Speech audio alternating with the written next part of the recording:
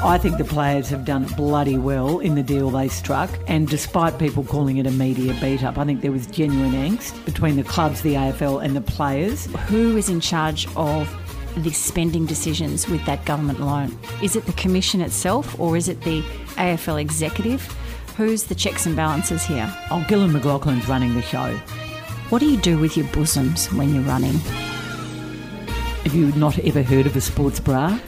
I mean, are you insane? Thank you for that tip. I just think Jiri Haji on Netflix is one of the finest productions I have seen in a long time. I am celebrating the fact that I predict this will be the death of the horrible Mean Girls, Mean Boys reality TV shows. I think they're going to die. I think Corona will kill them. Don't Shoot the Messenger podcast with Caroline Wilson and Corey Perkin. Hi everyone, welcome to Don't Shoot the Messenger episode 121. It is the last week of March / first week of April, whenever you're listening to this. And Caro, my dear friend, is here with me. We are recording today, not in the studio, but back in the bookshop. Hi, Caro. Hey, Corey, good to see you. Hey, good to see you too. Good to see anyone at this point. I was loving last week's setting of your house, You could be the actually. Boston Strangler and I'd be happy to see you. There's a bit of that happening. People are kind of leaping over their fence to get their book deliveries when I arrive in the car. They're so excited to see people. We have lots to discuss, lots of book talk and obviously lots of screen and food as well. I have a wonderful new cookbook I want to talk about. Caro has a crush. There's a bit of grumpiness going on. But, of course, we can't start our show without our good old housekeeping and apologies, Caro. A bit of grumpiness. I think you have grumpiness going on. Are you kidding? Are you kidding? Look, can I just say at the start of the podcast, before everybody sends us a message, we take the current situation terribly seriously and we are really, we wish everybody good health and we hope those who are not well are taking care of themselves. But Caro and I have really thought about this long and hard, and Caro, we're just a bit tired of this isolation, grumpiness. We're going to be happy today, aren't we? This is the whole point of doing podcasts. We are upbeat people and we are keeping upbeat through this horrible time, Corrie. But I am an April Fool. I, like many others, fell for that email that went around. Even some very senior people I work with actually sent me this text or email or WhatsApp message from the unnamed hospital that tells you you can't drink cold drinks or they're not going to help you, they're going to be bad for you. And I was upset about my G&T.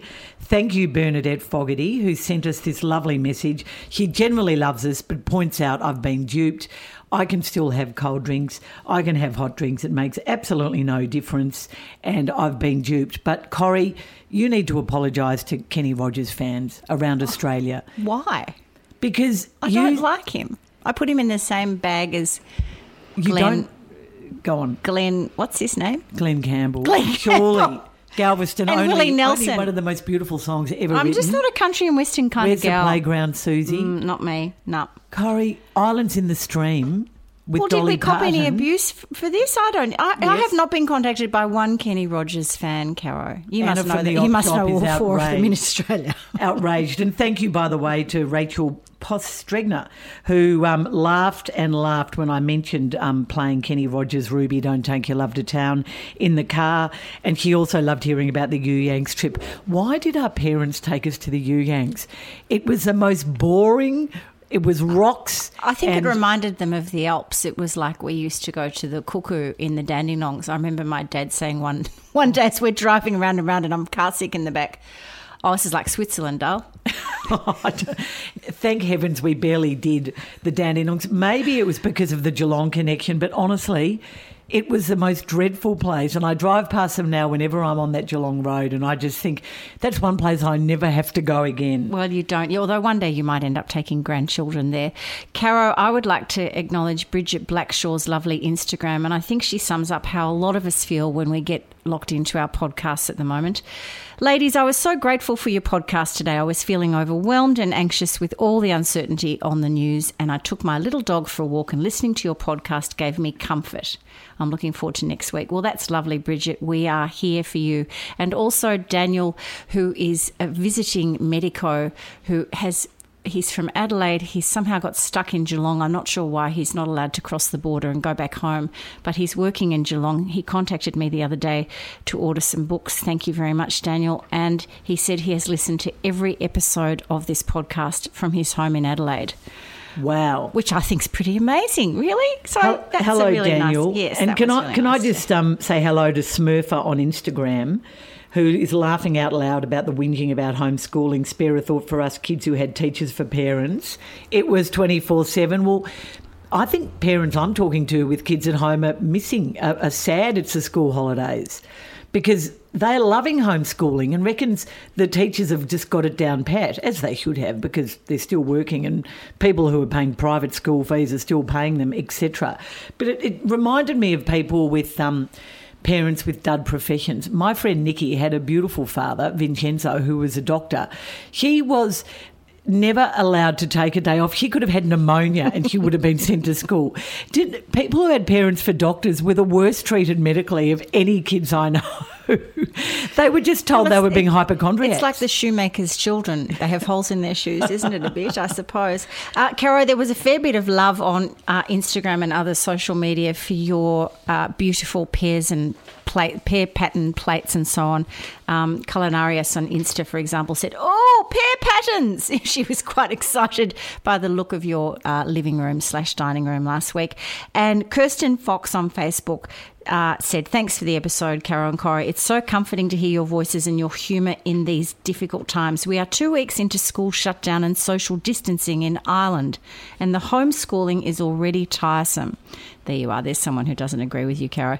She says, "I love hearing the news from home in Melbourne and your take on everything social, political and cultural. Stay safe, ladies, and thanks again for your great work. You too, Kirsten. You stay safe and all your family, and lots of love to Ireland." I could tell you, Kirsten, there's not a lot happening here. There's only one story. And as I've said to you, Corrie, we don't have the answers. We don't know when anything's going to happen again. Will there be a winter fashion season? Will the Australian Ballet ever get back on stage? Will the footy ever start again? Will Hawthorn win 2 for 2 in season 2020? I think the Hawks are ruffling a few feathers behind the scenes at the moment as the AFL rebuilds itself. More of that later. And Corrie, just quickly, no Pear Cup backdrop today. We're in a beautiful bookshop which is owned by you. You are working around the clock delivering books, and more of that in GLTs. But well done you, and thank you to, finally, our great friend Linda Danvers, who not only was inspired by my quince jelly recipe, but unlike me, who threw all the leftover quinces into the compost bin, she used it to make quince paste. Well, she sent us a photo and it looks like she's almost set up her own farmer's market there, Caro. Oh, my bench looked like that. Did it? Yes, it did. Yes, it did, Corrie. Well, you did deliver some over and it was delicious. We had it with some cheese the other night. I'm not sure whether we were supposed to do it with that, but it was really yummy. Hey, Caro, challenges. So we're moving gently from March into April, and just on the facials, which, of course, you abandoned that idea once there was a bit more serious important things happening in the world. But I was listening to my favourite podcast, Fortunately, with Fee and Jane, and they were talking about facials the other day in relation to, they have a pact with each other that if one goes into a coma, I don't know why I'm talking about this now, but if one of them goes into a coma, the other one, it promises to come in and do the old moustache, the facial, the nails. That would be pretty handy eyebrows at the moment, actually. So can we have that pact too? I don't need you to do my moustache, but I would kind of like you to make sure that I'm not looking too grim. Maybe I could have, my hair colour done or something. Would you do that? Oh, yeah. I prefer your mother's pact with all her friends, with her mahjong group, that they wouldn't allow any of their children to put them into an old people's home. Well, they did the right thing by Peg. She was in her own apartment till the end. Well, she was, although my brother Steve was threatening to buy a caravan and stick her in his back garden. But yes, look, it didn't come to that, as luck would have it. So what's your April challenge? Well, first of all, just on the facials, I live with a 23-year-old and she has more beautiful scrubs and masks and moisturisers. So I'm doing a personal facial at a much reduced rate once a week. And April, I'm copying your daughter-in-law.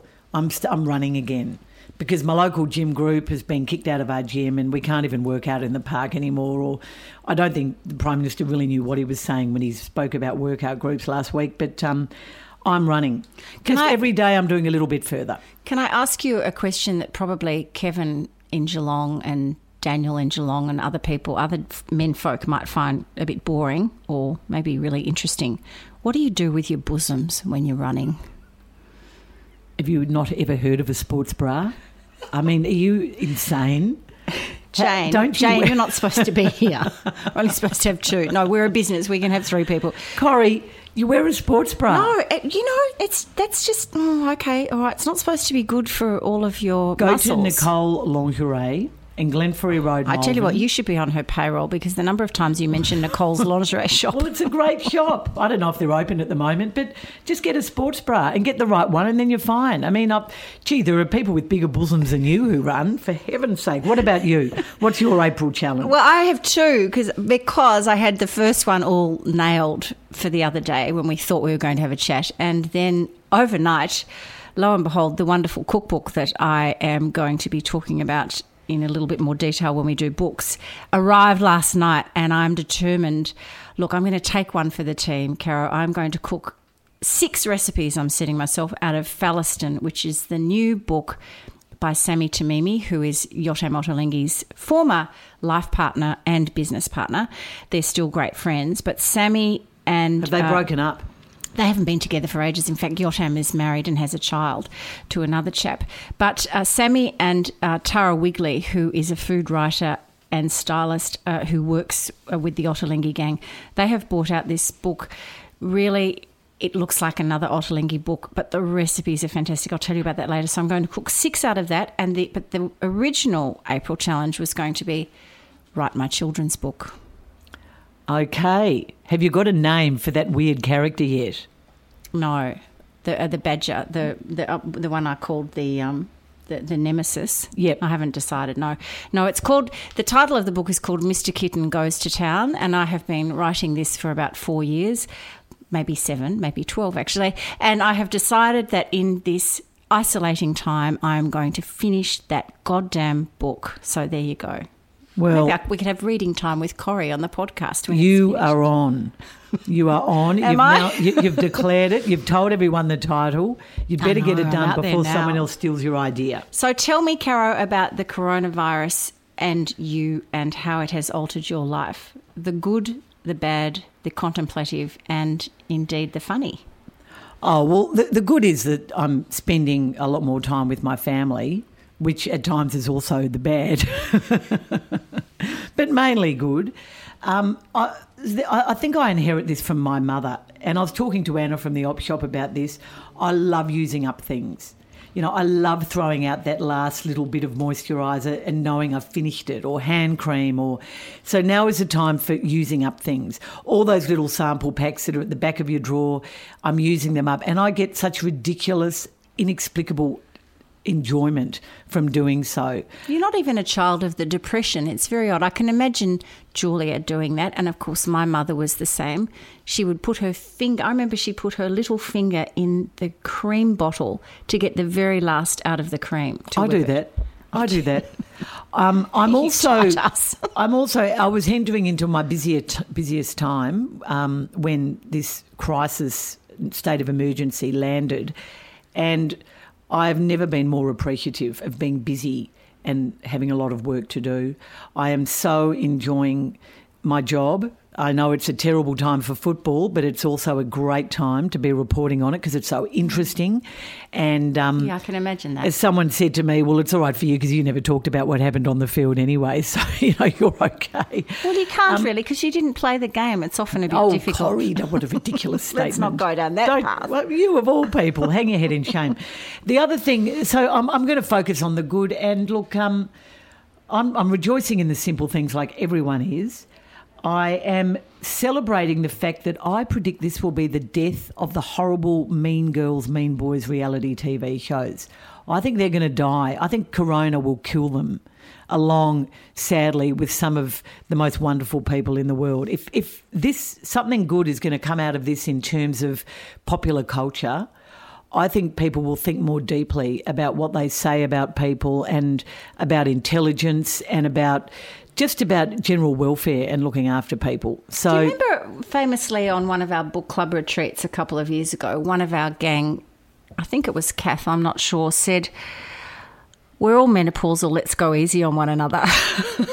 And it seemed to be like a mantra for the weekend, but it actually... I don't remember that. I carried that with me I still do actually. It's a kind of it's a bit more than don't sweat the small stuff. It's a bit, let's just be a bit kinder to one another. Life is really too short and life can be overcomplicated. That's the thing I think that is the big take home for me. There are a few things that I have noticed and I'm not loving. No hugs or touches with friends, or certainly not, I haven't seen grandchildren for ages. All those lovely people we know who are isolating and we aren't allowed to see them for anything and not touch them. I'm really missing that.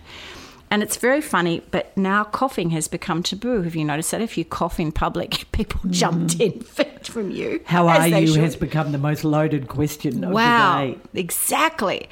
And we're all news obsessed. So it reminds me a bit of when, for example, 9/11 happened, or the Boxing Day tsunami in 2004, or those really big news moments when you just can't get enough news. I feel like I have been living in this state for the last 3 weeks. The news is on in the morning before I go to the shop. If I'm lucky and no one's in the shop, I'll put it on the laptop and see what's the latest. I can't wait to get home and watch, starting with your Brendan's Channel 7 right through to CNN at about 11 o'clock at night. I'm obsessed by the news of this. I'm enjoying visiting my mum on a daily basis, or You're not touching or being in the same room? No. I haven't been into her house for about over 3 weeks, but longer. So she's completely self-isolating? She's completely isolated. Oh, wow. And how's she going? Well, she's got her telephone. She's missing her bridge. He's got a nice back garden, so I walk around the side and I sit in the back garden with coffee, and he sits at the back door and we chat. And you shout. And sometimes sometimes she puts out her secateurs and I take a few of her beautiful dahlias or ginger plants. Are you I know a lot of children are doing this with older parents. Are you taking her meals? Both me and Clem are doing a bit of shopping. She's got, I think because she's exercising less, she says she's eating less, hopefully not too much less. I did make a very nice shepherd's pie the other day. She said it was very nice, but I think it wasn't nearly as nice as hers. Yeah, of course we are. So look, all those things, you celebrate. I'm celebrating the fact I do still have a parent, but it's a terrifying time for anyone over 70 and particularly over 80. Well, I think what's terrifying is I know a few friends who are getting up to that stage. They're not just parents. Corrie, what about your quarantine hobbies?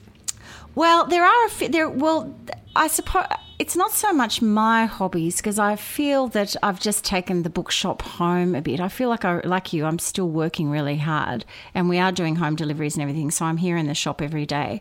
So I haven't really had a chance to do some hobbies, but I have heard of some particularly weird ones through the network. Someone I know decided they were just going to use this time to look up their genealogy. So they're doing the big ancestor dive, which is really kind of interesting. Someone else said they're going to do bees and start beehives, and someone else said they were going to build a chicken coop in anticipation of having their own chickens. There is this artist in Italy called Edoardo Monti, who's been, like most Italians, has been locked up for quite some time. And he said that he's having a lot of fun now with old-fashioned physical work around the house, cleaning up, organising and ironing his shirts, which apparently Eduardo has never done.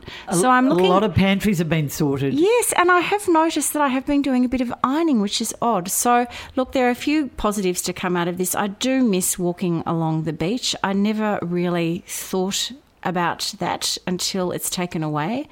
And I'm also watching with interest, Caro, Mother Earth is turning our planet into a slightly healthier place. So, for example, the other day, the factories in the Hubei province of China, they have been in lockdown, of course, and apparently the number of good quality air days increased by 21.5% in February, and they're expecting double that in March. Isn't that interesting? Will we actually pay heed and continue with all of that? I told you just very briefly about my dreadful Bunnings moment, didn't I? Well, you did, but I think you should share it with the group because maybe not a lot of people know this about Bunnings. Well, I was so happy to be able to still Apart go from to the fact Bunnings. you can't get a sausage anymore. Well, no, I'm the sausage I can do without. It's Oh, like are an you airport kidding? queue, ticker tape. That's the only reason I And got people one. were climbing under the ticker tape and pushing in front of me, which you know me, I do not like people pushing in front of me, but I didn't do anything. I waited for my sanitised trolley. What was the rush, Carol? Exactly. Where were they going? Sanitizer as you go in, security guards. I didn't care about any of the... Once I knew they were out of methylated spirits, I just went straight to the gardening section. You were only allowed to, actual seeds, only allowed 3 packs of seeds per person, so I did that. And then I went, who goes to Bunnings and only buys a few things? If you're going to go, you walk out with 10 times more than you planned. So I got to the plant section, the seedling section, and I had basil and I had kale and broccoli and artichokes. So these are all just little baby seedlings. Baby seedlings. Yeah. And not even the bulk ones with 8 in them, just like 1 in each because they've been very picked over. So I get to the end of the queue and I'm ready and there's only one person to serve you and if you don't have anywhere to put it, you've got to put it on the ground. And he just looked at me, he said, 3 per person. I went, 3 little tubs per person. I said, I wasn't hoarding. I never would buy less than 6. And he said, I know, I'm really sorry. It was like Sophie's Choice. I swear. Broccoli or basil? I went with broad beans, broccoli and basil. Well, More of that I later. hope that they're grateful to be in your garden. Caro, footy, as we know, is not on at the moment, but gosh, there seems to be a lot of things happening around AFL land. Give us the update. Well, the AFL have secured a $600 million loan from NAB and ANZ. As we speak, they're holding their cards pretty close to their chest, not filling the clubs in on everything about how they plan to save the clubs, basically. 80% of the player club workforce has been laid off. Some are getting holiday pay, some are getting leave without or with pay. No assistant coaches are getting paid. Maybe Collingwood and Richmond are paying theirs 2 days a week or giving them some special leave and stuff like that. Coaches are looking for jobs on building sites, labouring sites. As we know it, football, at least for the next 5 years, will not look the same. $3 million to be stripped off the football department spending caps. Lists probably reduced from about 44 to 35 next year, 30 the following year. Maybe the draft age lifted from 18 to 19. Everyone in footy, including the media, taking massive pay cuts. I think the players have done bloody well in the deal they struck. And despite people calling it a media beat-up, I think there was genuine angst between the clubs, the AFL and the players who held firm for about a week and made some really... silly comments, yes. Really silly comments. But look, in the end, there's only one thing we want to know: when will it be back? And I am confident that footy will be back this year. But I reckon if they have to, this 153-game journey will go until we could still have footy on Australia Day. Wow, of this that'd season. be interesting. Maybe that could be the grand final day, and we get rid of the whole Australia Day notion of invasion. Caro, you might say the one thing you're most concerned about is when is footy back, but I want to know who is in charge of the spending decisions with that government loan. Is it the Commission itself or is it the AFL executive? Who's the checks and balances here? Gillan McLaughlin's running the show. Richard Goyder, also chairman of Qantas, the AFL chairman, has not been seen. I don't really understand why. Very different, very, very different from the old Mike Fitzpatrick model or the Ron Evans model. It's quite extraordinary how Gillan McLaughlin has been the front man, and that what you see is what you get. He's got 80 different deals floating around in his head, and he's basically got this 4-man wartime committee to advise, and they're made up of commissioners and club presidents. My theory about the club presidents he's chosen, and it's Eddie Maguire, Jeff Kennett, Peter Gordon. You're seeing a familiar theme I here? am seeing a really familiar theme. Tell me Peggy's on it. No, loudmouth, big opinions, very strong self-esteem, and also Andrew Pridham, the chairman of the Sydney Swans. I reckon they've taken all the big names into the tent to keep them on side. That would be my view, and I think it's a really smart move by Gillan McLaughlin. So that's footy at the moment. No footy tipping comps, and people are looking at replays. And for clubs like ours, and we're used to, punctuating our weeks with our footy team playing, it's been tough, but people are doing it tougher. Caro, I'm really distressed to hear that, but sorry, we're all coughing now. I don't know why. It's just, isn't it funny when you talk? It's all right. It's like the old days when the kids would talk about there's a nits plague at school. All of a sudden, you start scratching your head. It's like yawning's addictive. I just would like to see a woman in that group. Oh, look, Gillen's running it. That's it. He's a crisis management kind of guy. He's a deal-making kind of guy. And you can't find anyone in footy who isn't saying that he's doing a good job. So I think the game is in big trouble, but in good hands and faring a lot better than the NRL. Yeah, I definitely agree with that. Now, you have a crush. Look, it is footy-related. It is footy-related, Corrie. Don't get cross. It's actually Don't say Richmond Footy Club. It's a man with more Hawthorn connections, in fact, than anywhere else. He's the coach of the Brisbane Lions. His name is Chris Fagan, and like every coach, he's taken a bit of a pay cut. I gather Chris Fagan will earn probably 50% of the wage he would have earned this year, and he's taken a much bigger pay cut than a lot of other coaches. I think the old Clarko took a while to come to the party on the old pay cut situation too, Corrie, but he's done the right thing now, just while we're on coaches. But anyway, what Chris Fagan has done is he's been in touch with his Brisbane Football Club board members, and one of them has just put a lot of money and opened up a mine in far north Queensland, and he's secured jobs for his assistant coaches in the mines on a fly-in, fly-out basis.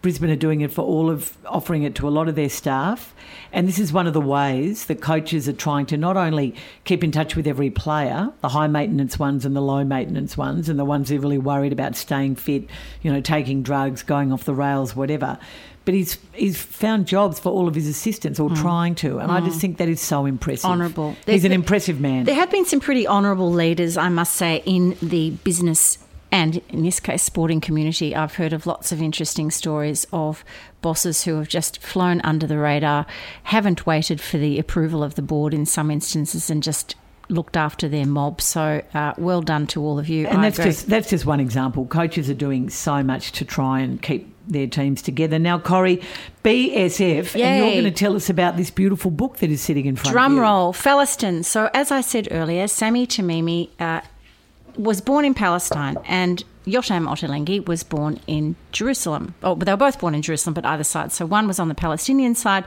and Yotam Ottolenghi on the Jewish side. They met working as young chefs at a hotel in Tel Aviv, and they migrated to London, where they started up the Ottolenghi chain. As I said earlier, they were life partners, but they had an amicable split, and Sammy and Yotam still do projects together, and in fact, I think Sammy might still be working with Yotam Ottolenghi. Not sure of that. I'll have to check it out. But they did do together that beautiful book about 4 years ago, Caro, called Jerusalem, which I'm looking at behind you in the cookbook section. Yep, great book. Loved it. So what Sammy says in this book that after he did Jerusalem, a number of people asked him about the Palestinian style of cooking. Many of us are not so aware of this as we perhaps are with Jewish cooking. And for Australians, I reckon it's just a no-brainer, this style of cooking, because not only do the Palestinians eat in a similar way that we do, lots of dishes, we prefer the casual, a lot of outdoor eating, we all love salads, but our produce is very similar, the stuff that we use. So all the obvious lemon, olive oil, olives, lamb, chicken.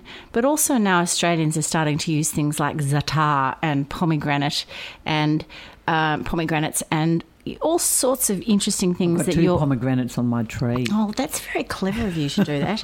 But it's just for me, this book feels incredibly familiar. And so for everybody who has loved over the years cooking out of the original Ottolenghi, plenty more Jerusalem, and more recently, of course, Simple, this book, Palestine, which is $50 by Sammy Tamimi and Tara Wigley, who is, as I said before, a British food writer, is really beautiful. But one of the things I love most about it, Caro, apart from these fantastic recipes, and I'll tell you about a few of them in a sec, is the photography by Jenny Zarins. I don't know whether Jenny is a Brit or whether she's a Palestinian. But like Jerusalem, this book captures the essence the beauty and the exotic nature of Palestine in a way that just makes you want to go there. And not that we can travel at the moment, but we can in our minds and with this book on our lap. So I'll give you just a couple of little teasers, you and Miss Jane. Turnip mash with greens, caramelised onions and feta. Oh, I loathe turnips. They're Do so you? They're so tasteless. Oh, gosh, I love a turnip. Beetroot and feta galette with za'atar and honey. I think I just chose that because I love saying the word za'atar. Now you're talking. Prawn and tomato stew with coriander sauce. Oh, so now as you're you talking. can tell, there's nothing Yum. overly exotic or unusual for us. We might say Palestinian food, but this is very comfortable for us. This phyllo triangles with cream cheese, pistachio and rose is just beautiful. But look at this one. This is going to be my Easter surprise for somebody. Not that I can have anybody over. Labna cheesecake with roasted apricots, honey and cardamom. Isn't that just stunning? It looks amazing, but you won't eat that. No, but I would if I was having 8 for lunch on Good Friday, but I think probably it'll just be Pete and me, not even Bearsy these days. So, look, I might just get as fat. But that's the book, Falliston. It's in all good bookstores. It arrived yesterday, and I cannot recommend it more highly. The only thing that makes me a bit angry about this book is that the cover, as beautiful as it is in green and white, it is a cloth, it is a linen cover. And so, of course, this will be completely trashed in the kitchen. But you know what? The first Nothing time you better drop than oil, a trash cookbook. I know, but it's a good one. you can't get the oil off. So that disappoints me just a little bit.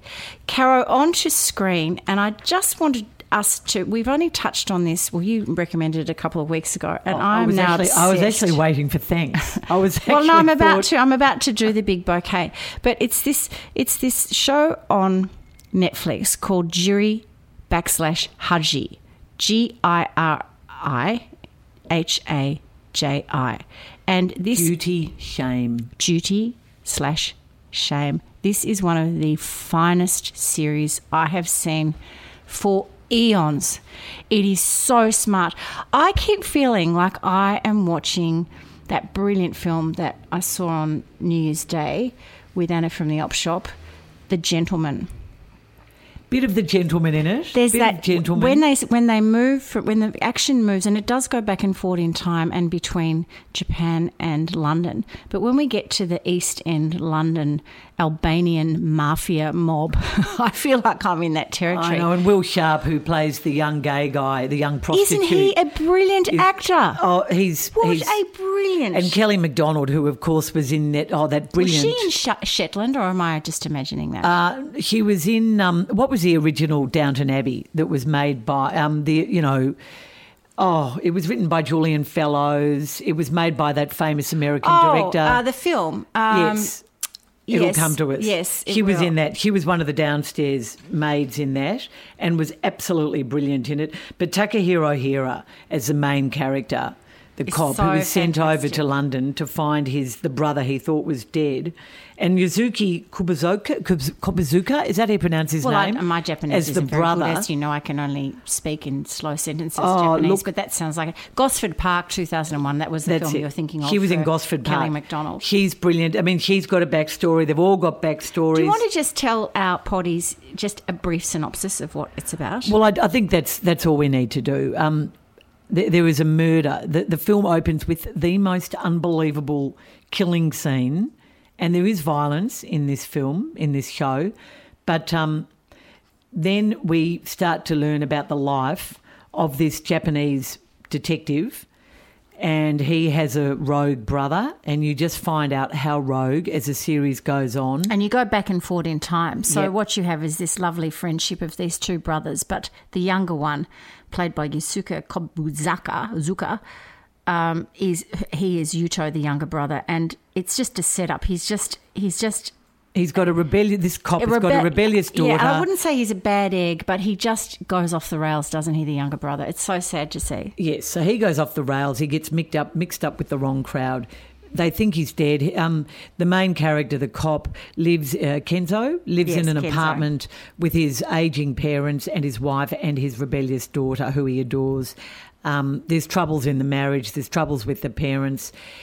Long and short, he's sent to London. He finds out his brother might still be alive, and he's sent to London. I just think we can leave it there. It is absolutely. I've sort of weaning myself. I've only watched 5 episodes. Well, it's pretty intense. There are 8 in total. Most of these Netflix things you can binge often. You can do 3 or 4. I'm trying not to binge in anything at the moment. I can't with this because it is really absorbing. Long, cold winter. Never had so much meaning.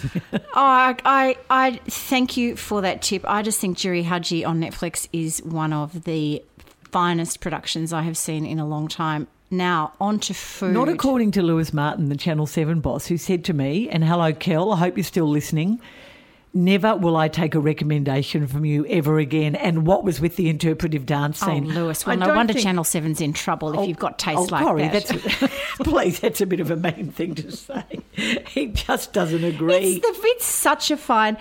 one of the things I love about it, Cara, is the photography and the editing. I just think that's so smart and clever. Anyway, on to your recipe. Okay, well, I've got two quick recipes.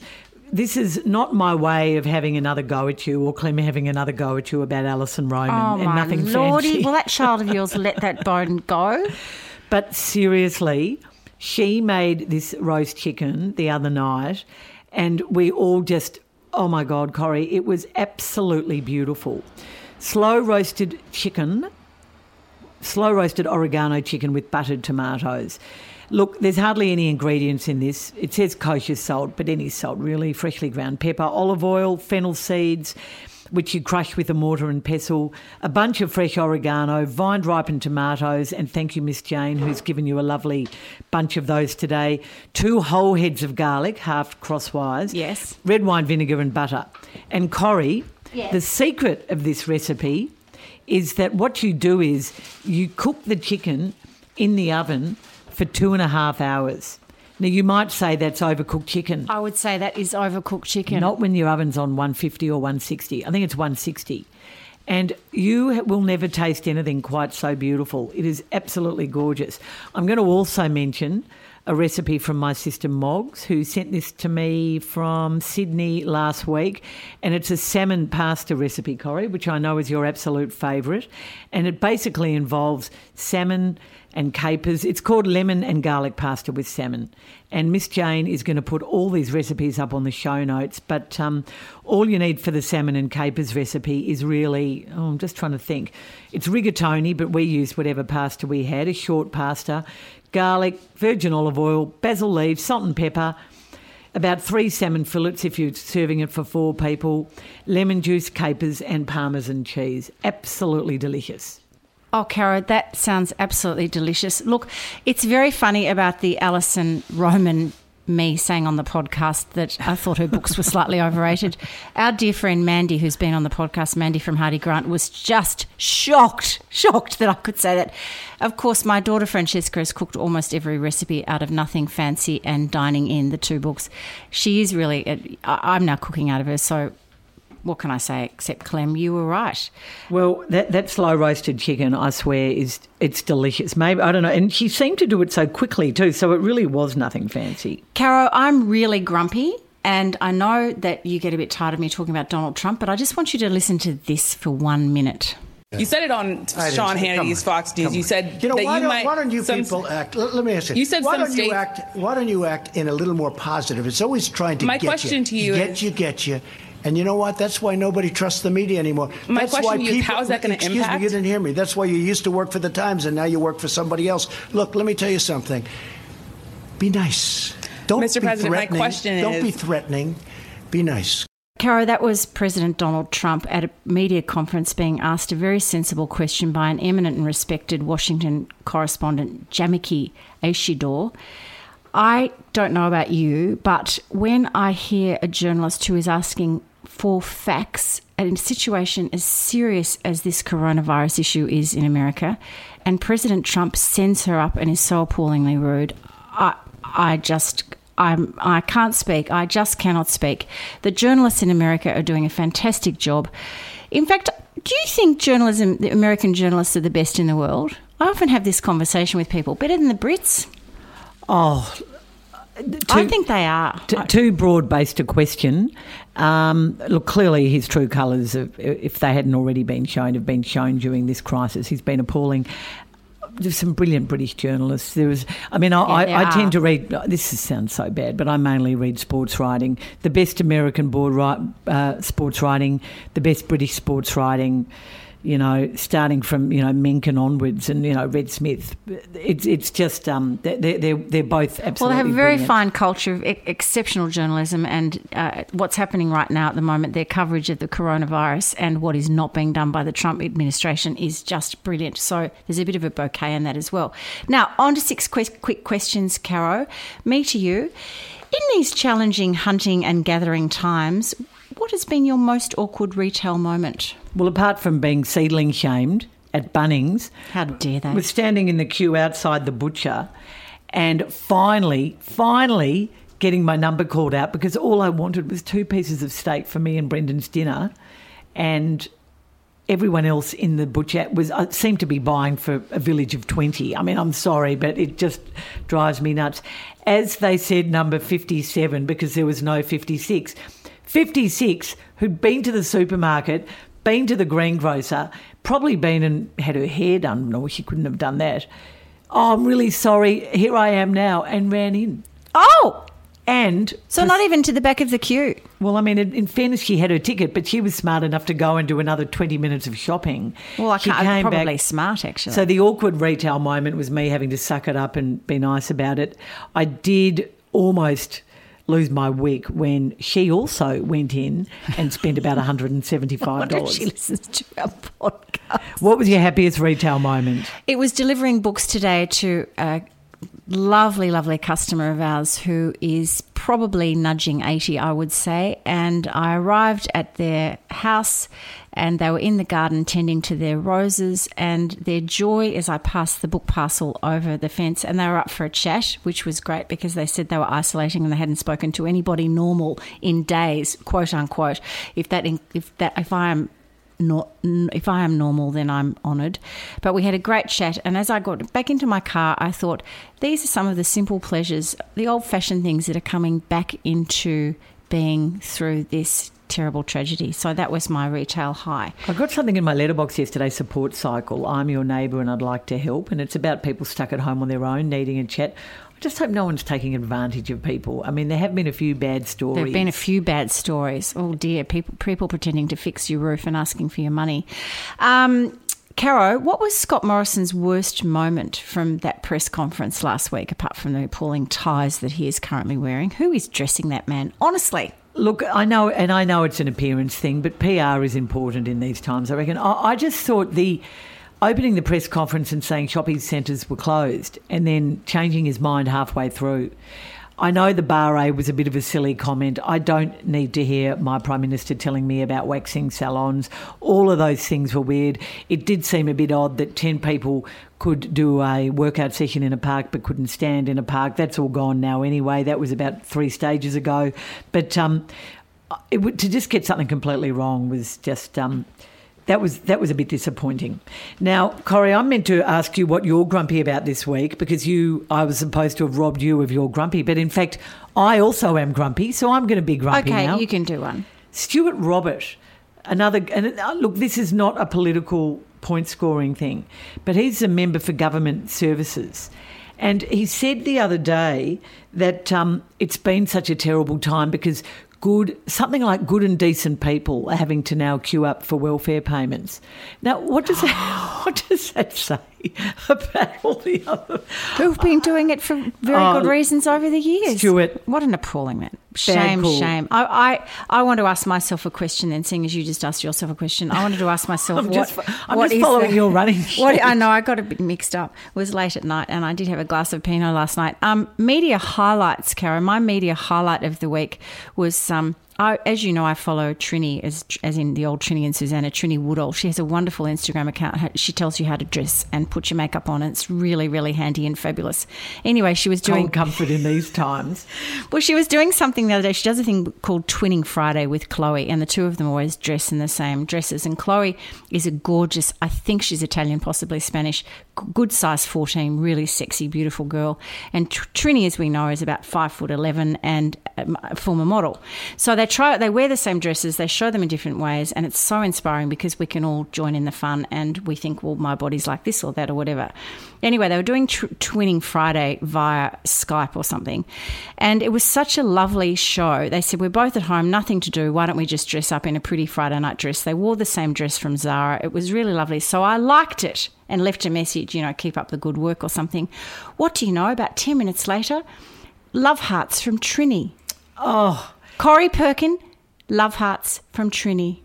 Oh, that's so... I was so excited. I mean, you know how Anna and I and Julie are so obsessed by Trini. To actually have love hearts where she's acknowledged maybe it wasn't... She seriously did have not a lot to do. No, that's a bit mean. Well, we're taking a leaf out of her book when we have our party on Friday, aren't we? Yes, we dress up. We're dressing up. For our house party. I've got a dress that I had for all these 60th that I now... And I'm bringing a mystery guest too. Not going to be able to go to. Caro, Alec Baldwin turned 62 this week. What's your favourite Alec Baldwin moment?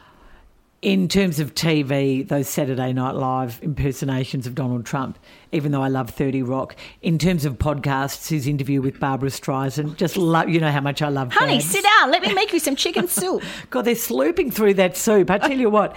But I just love he's in the kitchen with her and gets her talking about all sorts of wonderful stuff. Everybody must do that podcast. It was great. And listen to that one. But I think... the thing that happened to Alec Baldwin was at some point he stopped taking himself seriously and started to be a really funny person and send himself up. And that performance as the ex-husband to Meryl Streep in It's Complicated is just, that is a great film. That's a real Christmas Eve film. It is. Love it. Love it. And Corrie, what's the weirdest pet sympathy gesture you've heard? Well, Mandy, who I mentioned before from Hardy Grant, my friend Mandy, her cat Barnaby died. Very sadly. I think Barnaby was about 17 years old. I'm sorry. I wouldn't have asked the question in such a sort of, offhand way. I'm sorry about that, Mandy. Anyway, look, she's recovering and repairing, but swears she'll never have another kitten.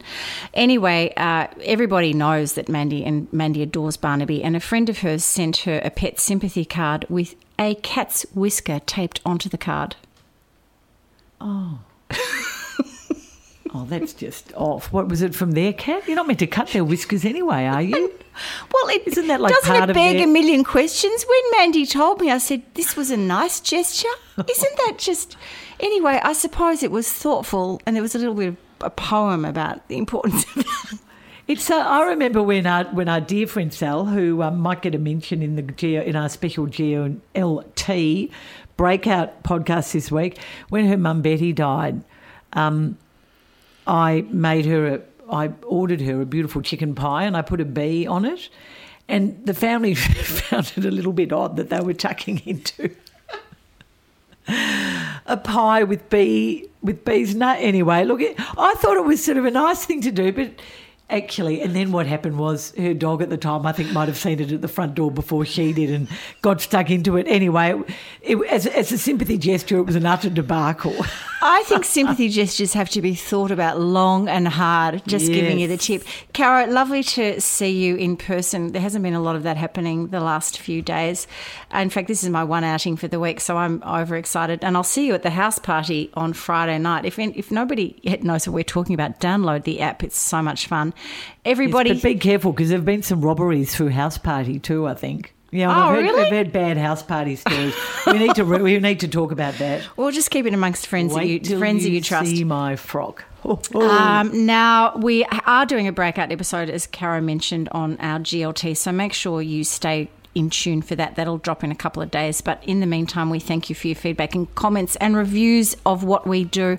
And please remember to give us 5 stars if you like what we do, because that helps other people to find us.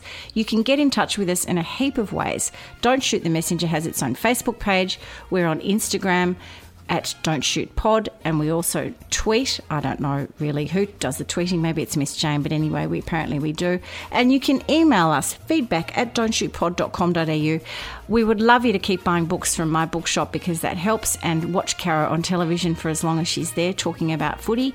And thank you, Miss Jane, for wonderful, wonderful panelling and producing again of our show. Caro, what do we say? And particularly to North Melbourne people, and those people like Tim Watson, don't shoot the messenger.